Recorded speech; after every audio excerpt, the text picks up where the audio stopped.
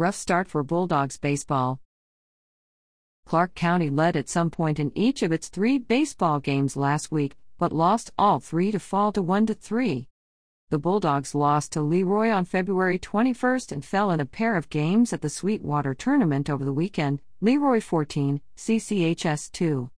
Sawyer Sullivan struck out 11 to lead the Bears to victory in Leroy.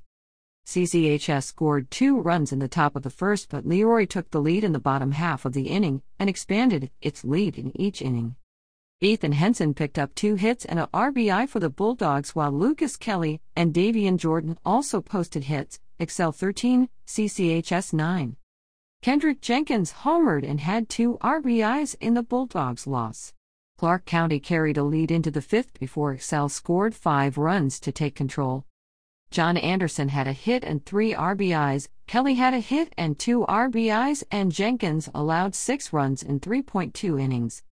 We gave ourselves many opportunities to win, CCHS coach Will Buford said. A lot of our players haven't played many innings yet. The more games we play, the better we will be. We have to learn how to get ahead and stay ahead, take advantage of their mistakes and minimize ours, Sweetwater 21, CCHS 9. Clark County scored 6 runs in the first, but surrendered the lead in the second. Jenkins and Jay Roberts each had 2 RBIs, and Mayon Horn drove in a run. CCHS pitchers struggled, giving up 11 hits and 11 walks. The Bulldogs host Millry on Friday.